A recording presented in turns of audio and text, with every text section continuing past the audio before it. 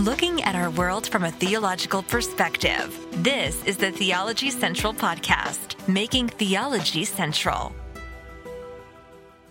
Good afternoon, everyone. It is Wednesday, May the 4th, 2022. It is currently 3:21 p.m. Central Time, and I'm coming to you live from Abilene, Texas, and already something has gone wrong. You see, I got ready to pull up all of the software that I use to go live, and one of the things would not open correctly, so I had to shut down the computer and restart it.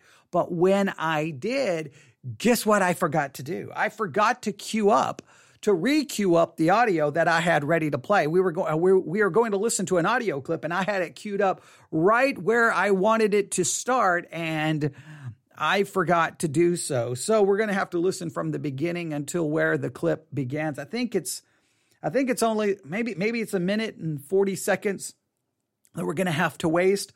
I do apologize for that, but hopefully it will be beneficial and it'll be worth that 1 minute and like 48 seconds of your time. Hopefully it won't take that long. I do apologize. I wish I remembered exactly where I had it queued up to, but we'll just start it from the beginning here in a minute. So I know you don't care about that, but just the second I hit the button to go live, I looked over and I'm like, whoa, wait a minute. It's no longer paused where it's supposed to be paused. Where is my producer? My producer should be the one fixing this, but I'm the producer and I'm the host and I'm the writer and I'm the technical support. I'm everything. So will you forgive me? I hope so. You may be willing to forgive that and not forgive what we're about to discuss because it's probably going to make someone mad. But here's what we're going to do. We're going to listen to an audio clip. I was just about to grab another audio clip and add that one to this discussion because I think it would be extremely relevant. But I'm going to save that for another episode. So there's going to basically be two episodes that are very much related together. And hopefully you just listen to everything we do and then you won't miss it. And if you don't listen to everything we do, well, then you're probably going to miss it. All right. But are you ready? Here's what happened. At 11:34 a.m. this morning, Wednesday, May the 4th, I received the following notification from the Pocket Cast podcast application, or the Pocket Cast podcast app, which I use to listen to podcasts. And today was it was all about listening to podcasts today. So I was using Pocket Cast today to listen to most of my podcasts. And at 11:34 a.m., I received the following notification. Is John MacArthur certain of his salvation? And if so, on what basis? Also, what are some unclear, difficult passages of the Bible? So that's the notification I received again at 11:34 a.m. from the Pocket Cast podcast app. Here we go. Again, here's the title. Is John MacArthur certain of his salvation? And if so, on what basis? Also, what are some unclear, difficult passages of the Bible? And I was like, whoa, what a title. That sounds interesting. And I got ready to grab my iPad and hit play, but I'm like, nope. Let's not listen. Let me go find the audio, download the audio, and we'll listen to it together. And that's what we're going to do right now. We're going to listen to this together. I have no idea what they're going to say. I have no idea. That's always the fun, but it should be interesting. But I did find a video clip that I'm going to grab audio from that would be very much connected to this particular concept, and we will probably use that for a different podcast episode. But are you ready? All right. It's Wednesday afternoon.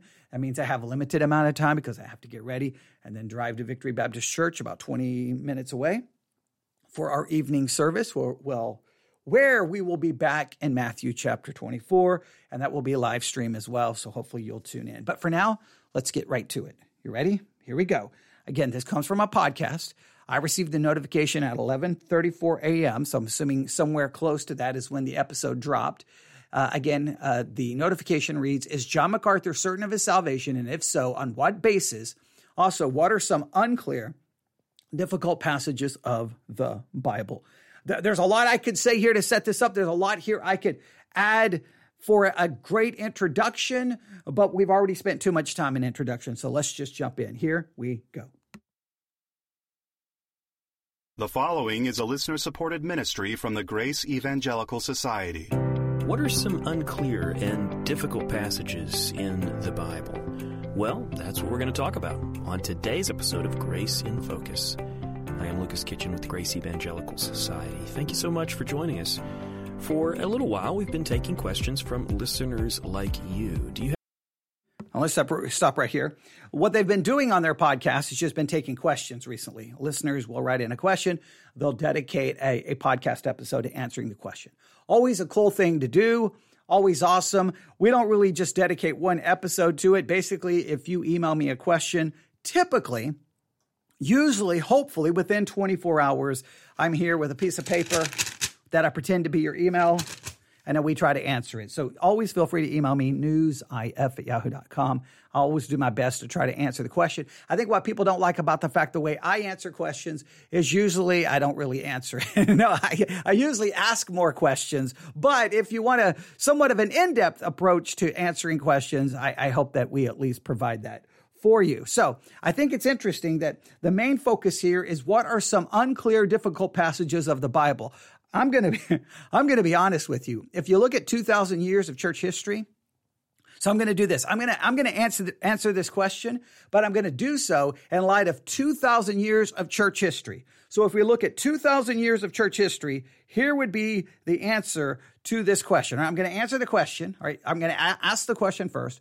What are some unclear, difficult passages of the Bible? Well, I'm going to answer it in light of 2,000 years of church history. Every single verse is obviously difficult and unclear. And the reason I say that is because Christians can't agree on anything. Look, if you don't believe me, just, again, buy 10 completely different commentaries, right? And just go through those commentaries verse by verse by verse by verse, looking at what?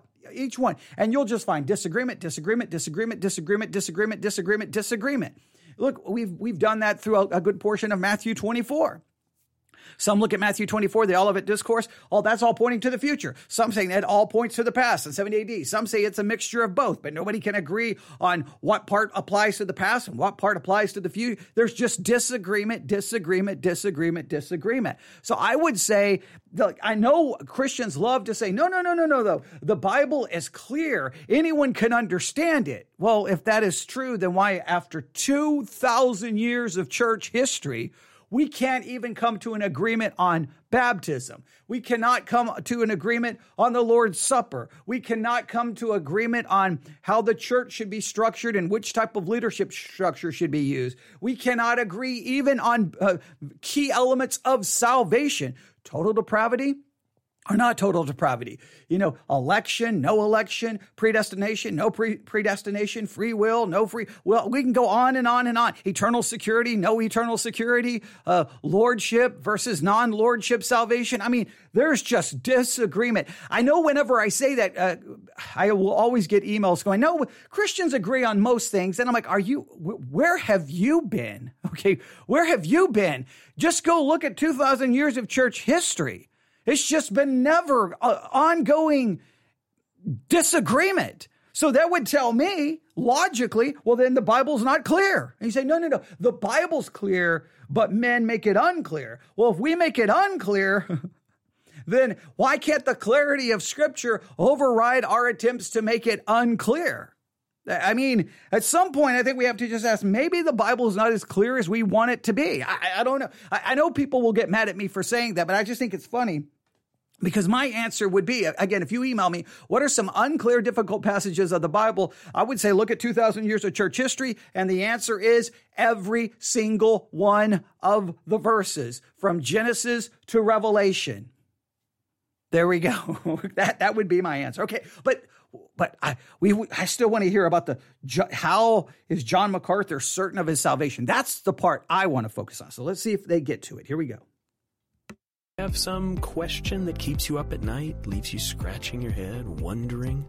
Well, if you do, you can send them through email, radio@faithalone.org. We look forward to hearing from you. I do think this is interesting.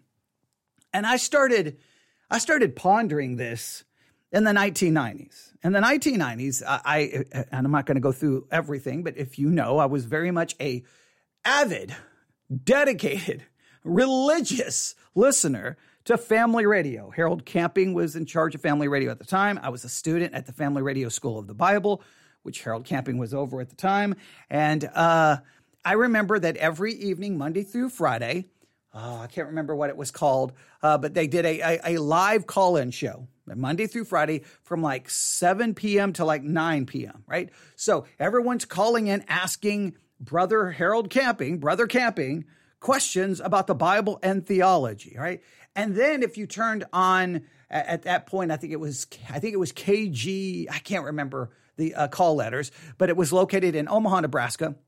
It was the radio station connected to Grace University, where I was a student for a period of time there as well. And the radio station there, they would air, I believe it came on about 7 p.m. as well, or maybe it came on later. It was a call-in show where people would call and ask questions. So those were two. And there were a couple of other programs at the time where people would call in and ask Bible theology questions. And at that time, I was going to school thinking one day I'll be a pastor. And it kind of just perplexed me a little bit.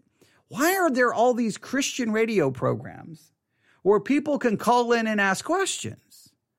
Don't they have a pastor they can call? Don't they have a pastor? Now, I was naive, right? I was very, very, very naive because I thought, when you become a pastor, so you're going to have, all these people sitting there and all they do, they read the Bible and study the Bible, and they always have doctrinal questions and they always have theological questions, and they're going to be calling you all the time, asking you. And then you become a pastor and you realize you don't really get that many calls from anyone asking you any Bible or theology questions. And so it's weird, so if pastors are not receiving a lot of those calls, then who are the people calling these programs or emailing these programs or texting these programs or however they're contacting them to ask them questions? But Christian podcasts all around the country will have programs where they answer listeners' questions. And it's like, do the listeners not go to church? It's just, I love getting the questions, but it's just kind of this weird, is it like some unspoken rule that I wasn't aware of? Hey, when you become a member of a church, don't bother the pastor with your theological questions. I wonder if is that just the norm? I don't know. It's just, I've always been a little bit perplexed by that because when I called my pastors all the time. I made it one of my things I would constantly try to do is every Monday I would call the pastor to ask some question, usually about the sermon, to one, demonstrate that, hey, I'm listening and I care, and two, to try to be an encouragement that, hey, someone's listening and someone cares. And even on a Monday, I'm still thinking about the sermon and I'd be like this, or this was really good, or that was a good point. And because I wanted to encourage them. But I realized after becoming a pastor that maybe you just don't get that many phone calls about doctrine and theology and what people are reading in the Bible. I don't know. Maybe your experience is different, but I do find it interesting that there's programs all over the place where there's one called Core Christianity. It's an entire podcast. I think all they do is answer questions. I think that's typically their format is basically answering questions. I'm like, so they have, that you've got to be getting a lot of emails to constantly have, content for your podcast if it is constantly based on people asking questions. They got to keep coming in over and over and over and over again. But I just find it interesting that people seem more willing to ask questions to, I guess, someone on the internet or someone in a radio station than they are to ask questions to their pastor. You can tell me why that's the case. I don't know. But, let's see if we get to the MacArthur situation here. Let's go right to today's discussion with Dr. Bob Wilkin and Sean Lazar. Here's Grace in Focus. All right, welcome to the program. Thank you to Lucas for always giving us a great introduction to the show. We appreciate it. And Danny, thank you for the magic you do and pulling everything together. Check out Lucas's books. You know, he doesn't really promote himself, but he's a very productive Christian author. I mean, he writes so many books. Like, by the time we finish this show, he'll have written another book. That's right. But he's also good with video, and he's also good with... But he's great with these graphics. I think that's what's a lot of people like, his graphically presenting the truth in a way that you can just kind of see it in a second. That's a real strength of his books, I think. All right, let's get to some questions. How about a shout-out for your grandmother? Oh, yeah, shout-out to Nanny. My nanny. Everyone just calls her Nanny. Is she 89? I think she might be 89, but she listens to us. And she lives in Canada? She lives in Montreal, Canada, born and raised there, and she's French-Canadian. It's interesting. Her mother's maiden name was Bond. Really? Yeah. So I don't know. Is there a relation back there to JB? I'm not quite sure, but we have some Bond James blood. Bond, yeah. Yeah. Okay, here's a question from Ralph. Is John MacArthur absolutely certain of his salvation, and if so, on what basis? Okay, there's the question. Is John MacArthur certain of his salvation, and on what basis? Now, this is a very important theological question, and guess what? There's disagreement within the body of Christ about it. I know, it's a shocker, right? Because remember, the Bible, it's clear, it's easy to understand. Anyone can understand it. And many Christians believe the way you understand it is God himself through the Holy Spirit gives you enlightenment and understanding, which after 2,000 years of church history, you think the Holy Spirit could get everyone on the same page. But that's a whole different podcast episode. Okay. I have major issues with that concept. But here's the thing. There's major disagreement, and it's sad and it's frustrating. But you ask some Christians, how do you know you're saved? And what they will point to is not the finished work of Jesus Christ. They will point to what they do. Now, they may claim that they do it because of the work of God in them, so they may not want to take any credit for it, but it's still going to be based off the practical actions, the what they do and what they don't do. They're going to look to their obedience, their works, their practical righteousness as proof of their salvation. Now, if you're within Roman Catholicism, that would make perfect sense because you believe that in justification, you are infused with righteousness, and then you must cooperate with that righteousness to stay in a state of grace, needing the help of the church and the sacraments, so that when you die, you can go to purgatory to be purged from the rest of your unrighteousness and sin and ungodliness. That's the Catholic system. But the whole Protestant Reformation was a rejection of that system, and the concept was we are justified not by an infused righteousness, but by an imputed righteousness. And an imputed righteousness does not change you. It declares you to be perfectly righteous and holy because Christ's active and passive obedience is imputed to your account. So that system would seem to say, how do I know I'm saved? Look to the finished work of Jesus Christ. That's how I know I'm saved, because I am trusting in that. The other argument is, no. You may be trusting in that, and that's wonderful. But if you don't do A, B, C, D, E, or if you do if you don't do A, B, C, D, E, you're not saved. And if you do A, B, C, D, E, you're not saved. Let me give you an example. I just saw this just a few minutes ago. See if I can find it. Yeah, someone posted this at yesterday at 5:19 p.m.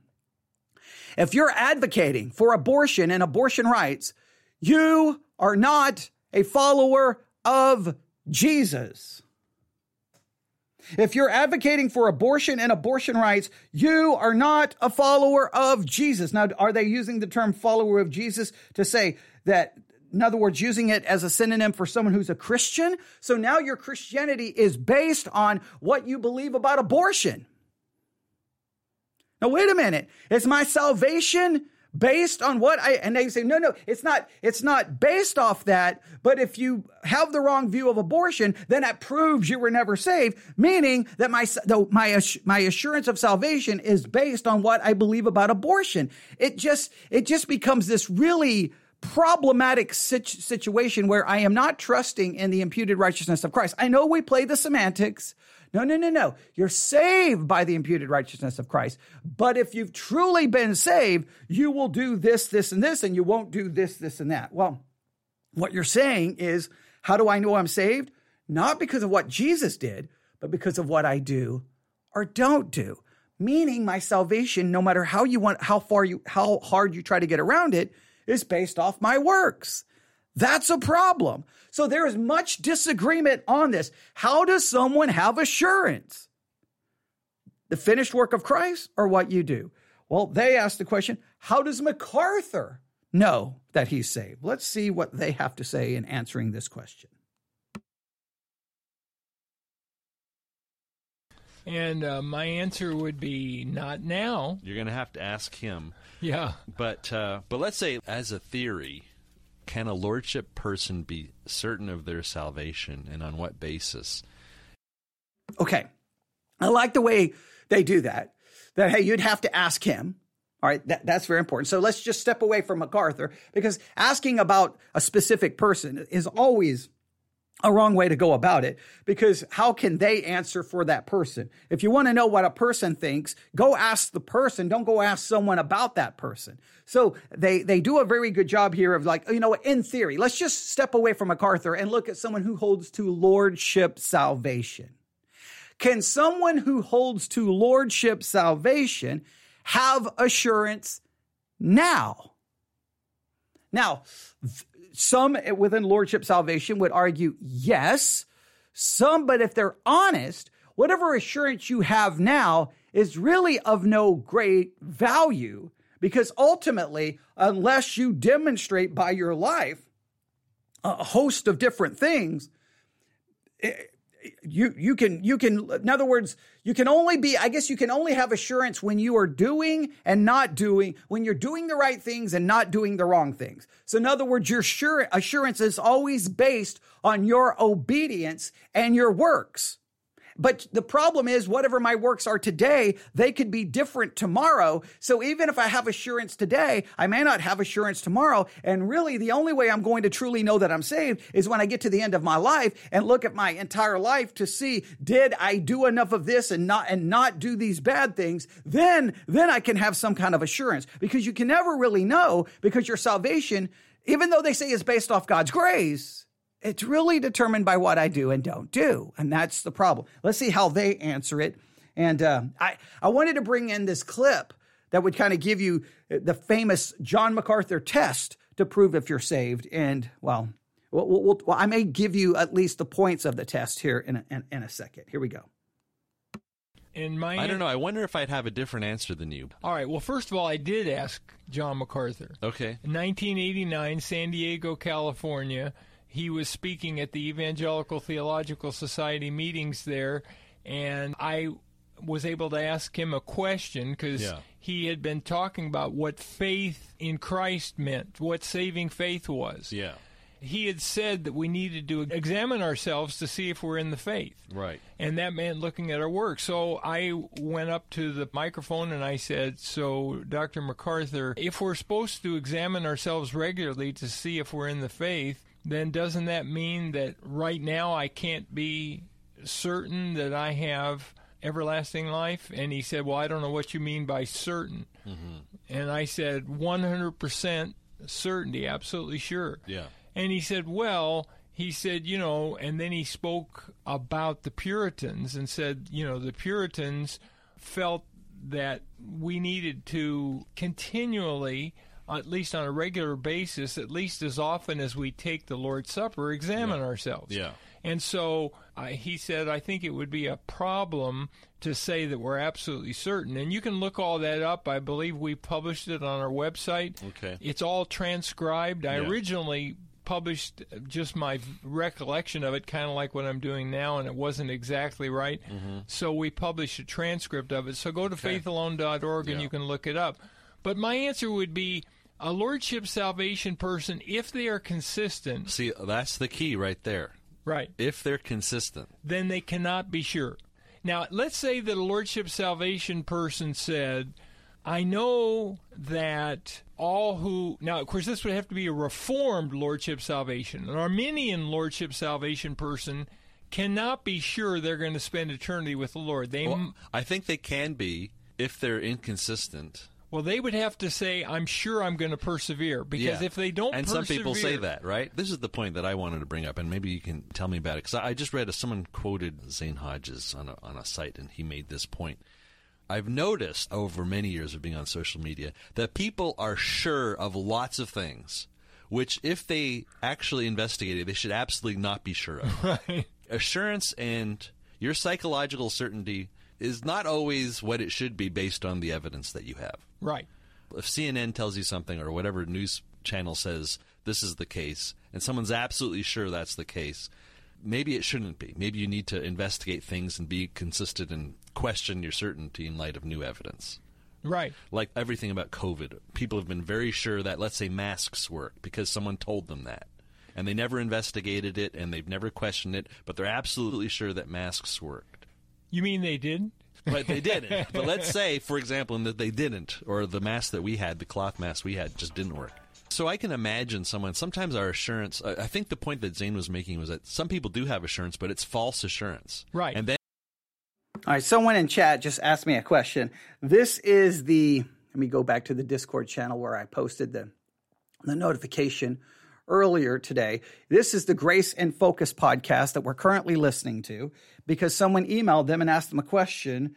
Is John MacArthur certain of his salvation? And if so, on what basis? So they're dealing with the idea of certainty, and they're trying to answer, can someone who holds to the lordship view, which is obviously what John MacArthur is famous for, can they have certainty? And they're trying to draw a distinction between someone who's a reformed, who is reformed and holds to lordship salvation, or someone who's Arminian. So they're trying to flesh this out. They still haven't really given a specific answer, because I think the real answer is this: someone who holds to lordship salvation cannot have 100% certainty, because their certainty is not based off the finished work of Jesus Christ. Their certainty is based off what they are doing or not doing at any given time. So they would say you have to constantly examine yourself, which I know they take that from 2 Corinthians chapter 13. Maybe we'll have to do some work on that. But they constantly, this would be the constant idea. And what you're supposed to do is constantly be examining yourself in light of certain test.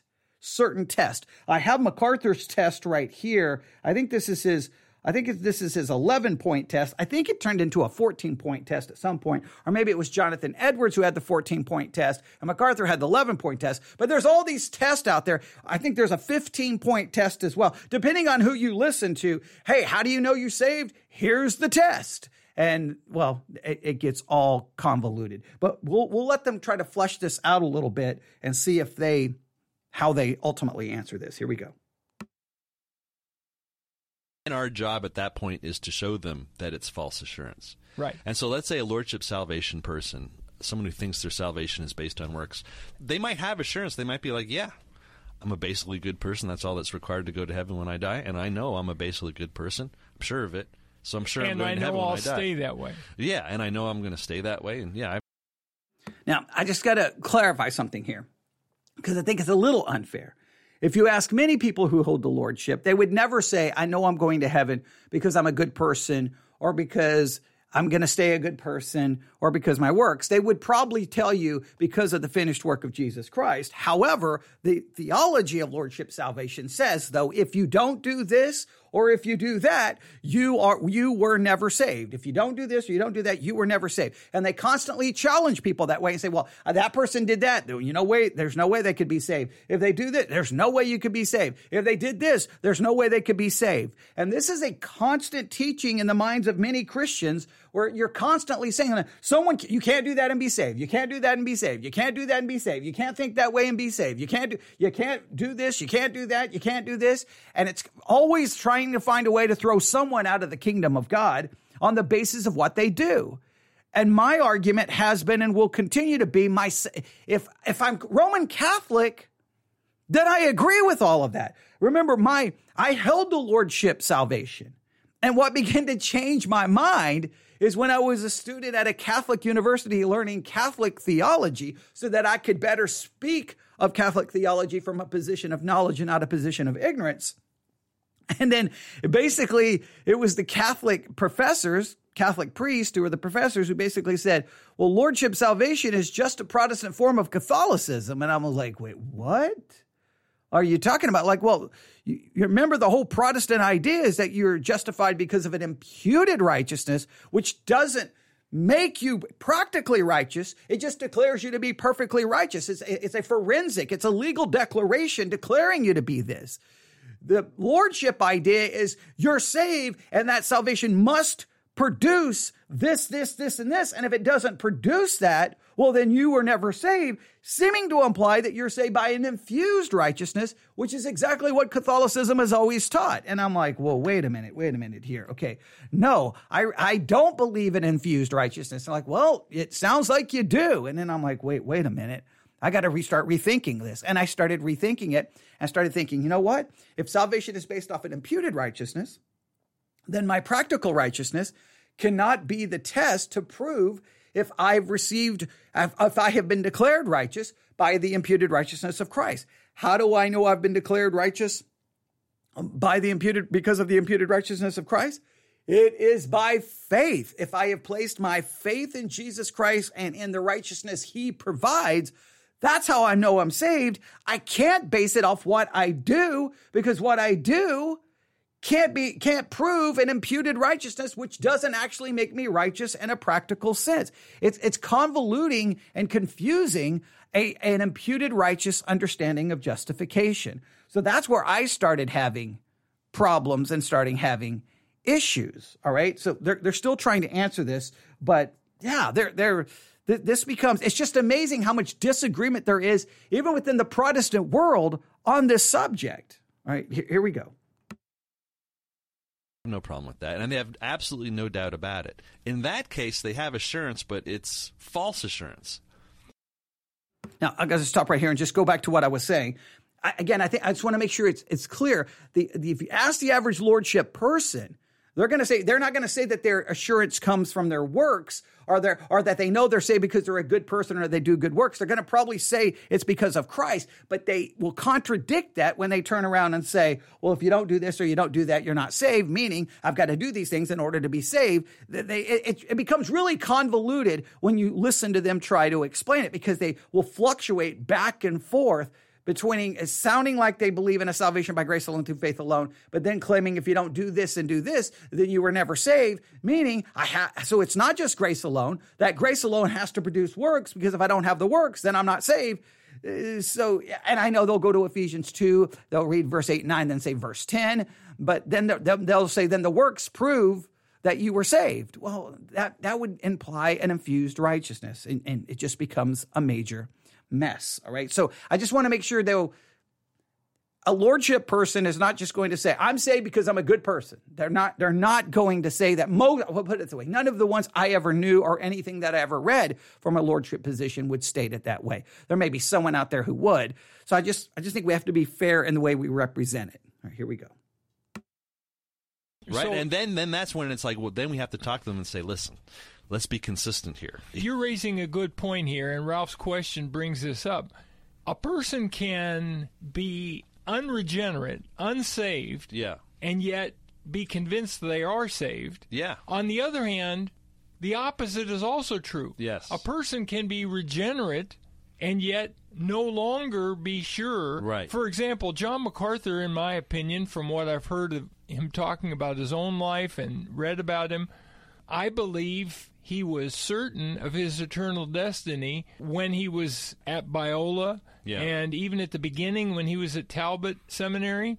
And then later he studied the Puritans, and later he lost his assurance.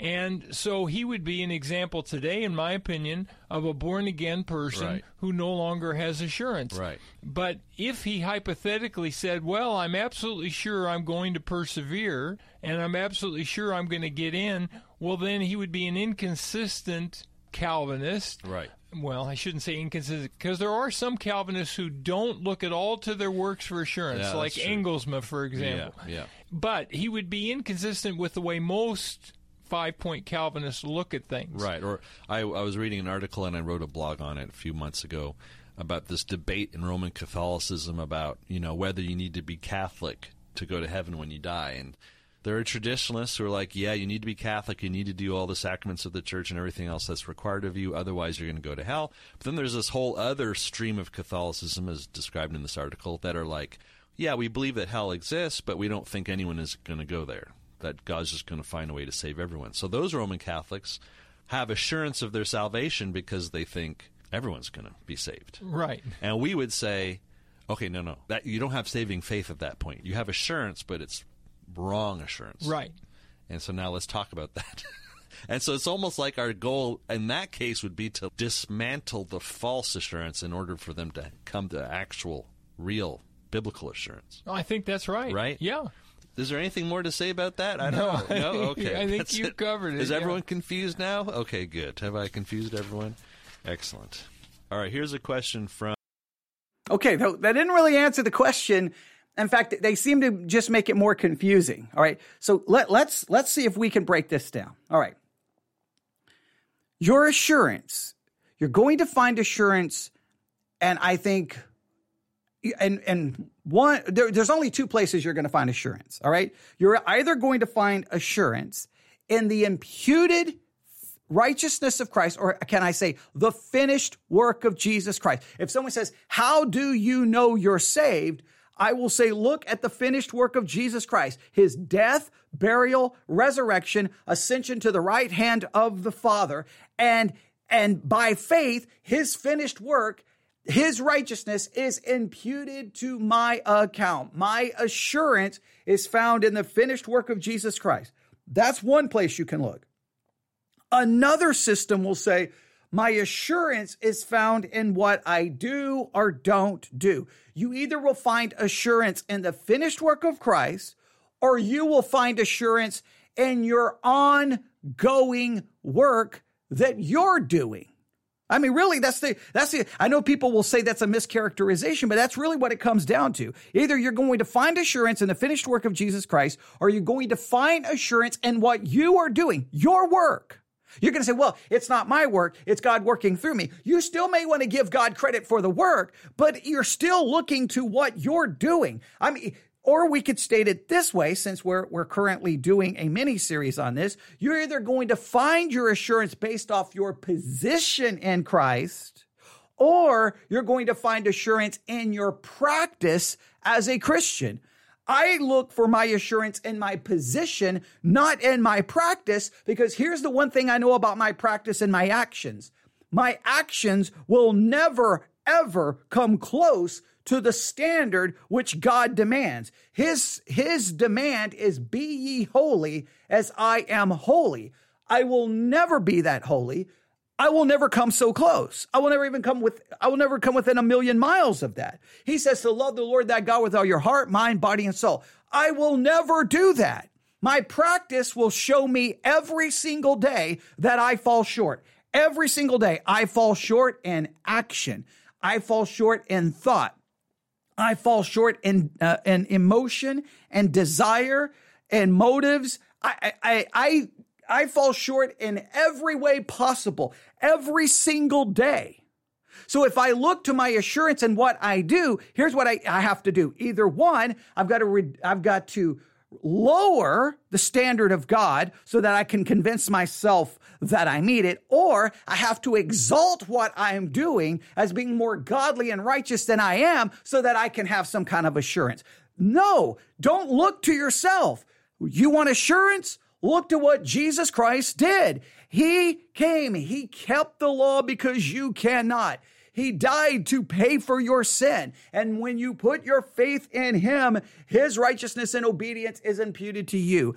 That is where you find assurance. You're either trusting in Christ or you're trusting in yourself. And I know many in the Lordship say, we're not trusting in ourselves, but you're looking to yourself. Let me give you an example. How do you know here is a biblical test of genuine salvation. Here's a biblical test of genuine salvation. This comes from John MacArthur. Now, I think, like I said, there was an 11-point test. I think it may have went up to a 15-point test. Maybe it was a 14-point test. There's a lot of these tests floating around. We talked about this at my church, and I pulled out MacArthur's test, and we went through every point of the test. By the time it was over, I think I concluded that not only is no one in my church saved, that I'm not saved. And really, I called into question pretty much the salvation of every human being I've ever known. Okay, but here is the test, right? Now look, you either look to your position or you look to your practice. Here is the test they give to supposedly prove your salvation. And let me tell you, they're not looking to your position. They're looking to your practice. Here we go. Number 1. Do you enjoy fellowship with God and Christ? Do you enjoy fellowship with God and Christ? Now, that's a pretty vague thing, right? So we would really have to get into that and go, exactly what does that mean? What does that exactly does that mean? All right. I won't go through all of them because I could start reading. I've got all of the notes from MacArthur here. We could go through them, but that's a pretty vague thing. Do you really enjoy fellowship with God in Christ? What does that look like practically? I mean, this is supposedly going to be how you know you're saved. What does it look like? Do you love spending time in God's word? Do you love spending time reading the Bible, studying the Bible, memorizing the Bible? You love being in church? Because I know a lot of Christians, they can say they love it all day. They can say they enjoy it all day. But if you look at their lives, they seem to love a lot of things far more. They love being on social media. They love Netflix. They love Hulu. They love Disney Plus. They love whatever. They love friends. They love camping. They love fishing. They love hunting. They love football. They love and enjoy so many things. And I don't know if they truly, truly enjoy fellowship with God in Christ. So even right there, you got to start articulating specifically what you mean. I guarantee you, I'm going to start going, I'm not so sure about that. Number 2. Are you sensitive to sin in your life? Now, what demonstrates your sensitivity? Now, are you saying, typically what this means, you're sensitive to big sin. But there's sin in everyone's life on a regular and consistent basis. See, this is always the weird thing. These tests almost act like you can be without sin. But you're sinning 24 hours a day, 7 days a week. You're always in you don't love God the way you're supposed to. You don't love your neighbor the way you're supposed to. You don't desire God's word the way you're supposed to. I can go on and on and on and on and on and on and on and on. You're not holy as God demands you to be holy. You're constantly in some state of sin. So what does it mean to be sensitive to sin? Now, again, they have to, because remember, this is either going to prove whether you're saved or not saved. Number 3, do you obey the scriptures? What in the world? Okay, here's a scripture. Be holy as God is holy. Do you obey that? No, you've never obeyed that. Therefore, you're in a perpetual state of disobedience. And they'll say, well, no, it just means you generally obey. What? Because I know this. Because see, they always point to you got to look to your actions. You got to look to your actions. You got to look to your actions. They always say you got to look to your actions. And so remember this, Jesus said this, not everyone that saith unto me, Lord, Lord, shall enter into the kingdom of heaven, but he that doeth the will of my Father which is in heaven. What is God's will? I say the will is to believe on the Son, because look at what they say. There's going to be those who come to him, and look what they're going to point to. Lord, Lord, did we not prophesy in your name? And they call him Lord.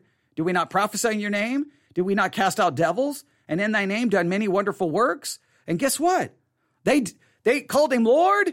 They prophesied in his name. They cast out demons, and they did many wonderful works. And guess what?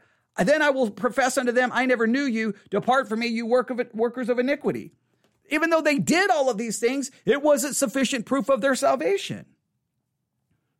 There's people who had works, and it wasn't enough. So here, how are you going to make a test obedience to Scripture? What they always do, this is what drives me crazy about these tests. This supposedly proves whether you're saved or not saved. You obey the Scriptures, and then they immediately wait about 5 seconds, but no one's going to do it perfectly. So my imperfect obedience to Scripture is the test to see whether I am saved. My disobedience to Scripture is somehow, as long as my disobedience is not too severe, then I can know that I'm saved. That you see how just utterly subjective that is? Do you reject this evil world? Do you reject the evil world? What does that look like practically? What does it look like? Do you love Christ and eagerly await his return? Do you truly love Christ? Do you see a decreasing pattern of sin in your life? Do you see sin decreasing? Now, do you see big sin decreasing? Because I think you're always going to see sin. And if sin is always going to be there, like, how do you judge this? And again, see, now this clearly demonstrates that you're still going to be sinning, but now I got to try to determine if I'm sinning less. Well, you see how subjective this is? So what happens is everyone convinces themselves, I'm saved, I'm saved, I'm saved. But by looking to yourself, I know I'm saved because I know that Jesus finished the work. That's how I know I'm saved. Do you love other Christians? Do you receive answers to your prayers? Do you experience the ministry of the Holy Spirit? Can you discern between spiritual truth and error? Can you discern between spiritual truth and error? Do you know how many Christians walk around going, every Christian claims that they can draw the distinction between spiritual truth and error? Yeah, there's very few Christians like, I don't know the difference between truth and error. I just don't have a clue. Every Christian says they can. They claim that what they believe is truth and what everyone else believes is error. So according to MacArthur, well, wait a minute. I reject your lordship view, so maybe I'm the one who can discern between spiritual truth and error, and you're the one who can't. And he would say, no, I can discern between spiritual truth and error. You can't. You see how these are subjective, meaningless tests that supposedly is going to give someone assurance of salvation. Next, have you suffered on account of your faith in Christ? You got to make sure you're suffering on account of your faith in Christ. If you have, that's how you know you're saved. We live in America, for crying out loud. I mean, like, what kind of suffering? Like, do I need to pack up real quick and run to an Islamic country, to China, and make sure I get locked up and beaten so that I can say, okay, now I know that I'm saved? I mean, like, there's Muslims who are suffering right now in China. Does that mean they're saved? I mean, how does that even proof of one's? It could be the fact that you're suffering not because of your faith, but because of your foolishness, because of your attitude, or because of, are you provoking people? Like, but those are the 11 tests. Do you enjoy fellowship with God in Christ? Are you sensitive to sin? Do you obey the scriptures? Do you reject the evil world? Do you love Christ and eagerly await his return? Do you see a decreasing pattern of sin in your life? Do you love other Christians? Do you receive answers to your prayers? Do you experience the ministry of the Holy Spirit? Can you discern between spiritual truth and error? And have you suffered on account of faith in Christ? Now, here's the thing. The people who believe in that kind of test will all tell you they do all of those things. And I've met way too many people who say they do all of those things. And come on. When you get to know them, not so. I said, well, they'll always say, I don't do these things perfectly. Well, if you don't do them perfectly, then how can they give you any assurance? Imperfection to imperfect answers to the questions on the test is sufficient grounds for assurance of passing the test. You think you would need 100% to know. I guess, do you get a 60 and you pass? It's just subjective. Here's how I know I'm saved. The finished work of Jesus Christ. And someone's going to say, 1 John. 1 John is the test book. I think 1 John is a test book because against Gnosticism. It's a polemic against Gnosticism. And we've already talked about that in great depth. But a lot of people are committed to these kinds of things. I mean, they are committed. You got to take the test. You got to take the test. And we come up with the test. And then here's what we do. We come up with the test and we convince ourselves that we passed the test. But here's the thing. You may pass the test today. Are you going to pass the test tomorrow? That means your assurance is not true assurance, because you have to wait till you get to wouldn't you have to wait till you get to the end of your life to see if the totality of one's life passed the test? Passing the test today is not assurance of salvation. You got to pass the test for the totality of your life. So there can be no assurance today. I guess you could say, well, I'm passing the test today. So if I was to die today, but see, you see how that just sounds like a completely works-based system. Here's how I know I'm saved. Jesus Christ, he paid for my sins. He finished the work of salvation, and I'm trusting in his finished work. I'm trusting in his righteousness. That's how I know I'm saved. Now, should I live a life where I'm enjoying the fellowship with God in Christ? Yes. Should I live a life where that I'm becoming more and more sensitive to sin? Absolutely. Should I seek to obey the scriptures? Absolutely. Should I seek to reject evil? All of these things are things that we should strive to do and we should look to do. Absolutely. But to make them that somehow this is assurance, their answer wasn't really helpful. I mean, the fact that they committed 7 minutes to answering that question, see, that's why I don't do those programs like that. That's why, because when you're going to answer multiple emails, you're in most cases you're going to just not help people with their actual answers. To answer that, we require an hour minimum. Probably 3 hours, probably 6 hours. So I'll just break it down this way. This is where you gain your assurance. It from your position in Christ or from your practice. If you want to say you have to look to your practice for assurance, by all means, be my guest, do that.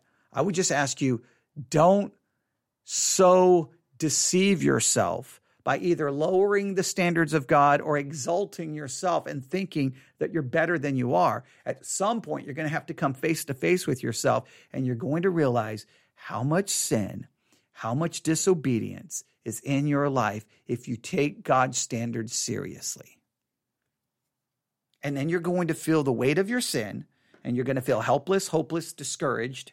And I want you to remember this. When you feel that way, look to the finished work of Christ. Then you can have assurance, and then you can have peace, and then you can rest in what Christ did for you. And I will argue that the lordship view is just a Protestant version of Roman Catholicism. It almost teaches an infused righteousness, and you must demonstrate that infused righteousness in order. Now, the only difference is the Protestant version removes purgatory. So you got to pass the test in order to make sure you go to heaven. At least in Catholicism, you can just, you may not completely pass the test, but at least you get to purgatory to get purged of all of the imperfections so that you can get to heaven. In lordship, nope, you just go to hell. There's not a purgatory to help you out. So you've got to pull it off here now. Now, they would say it's not you pulling it off, it's God working through you. I understand that.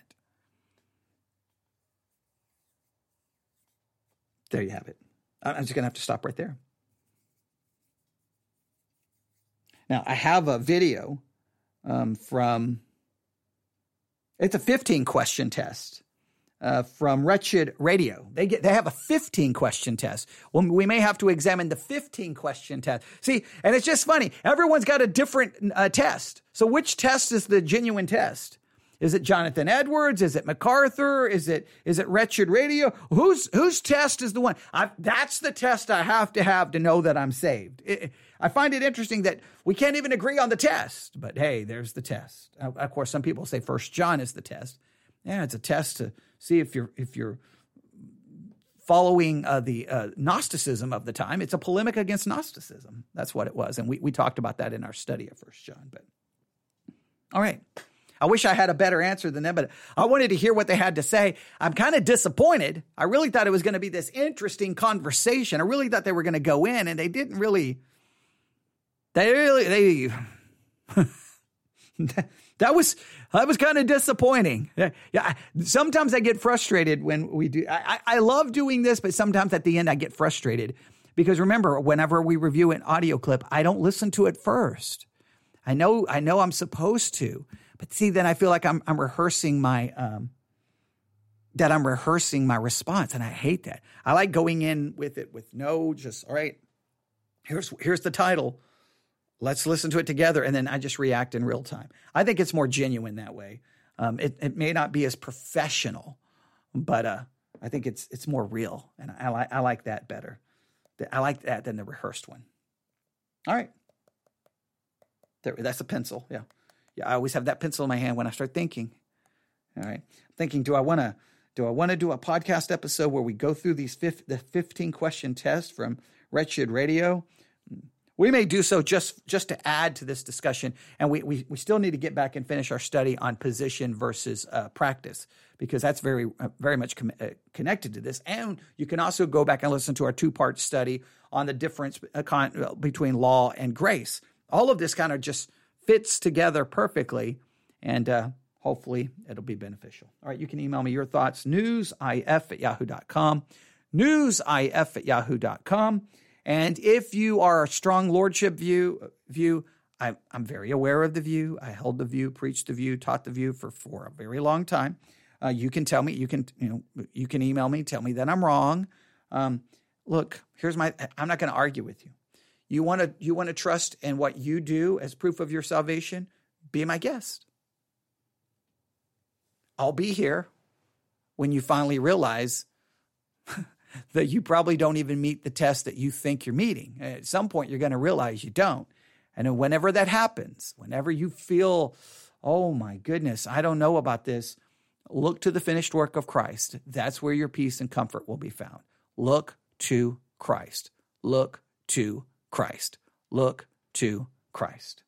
That is your only hope, your only assurance is what Jesus did, not what you do. All right. Thanks for listening. God bless.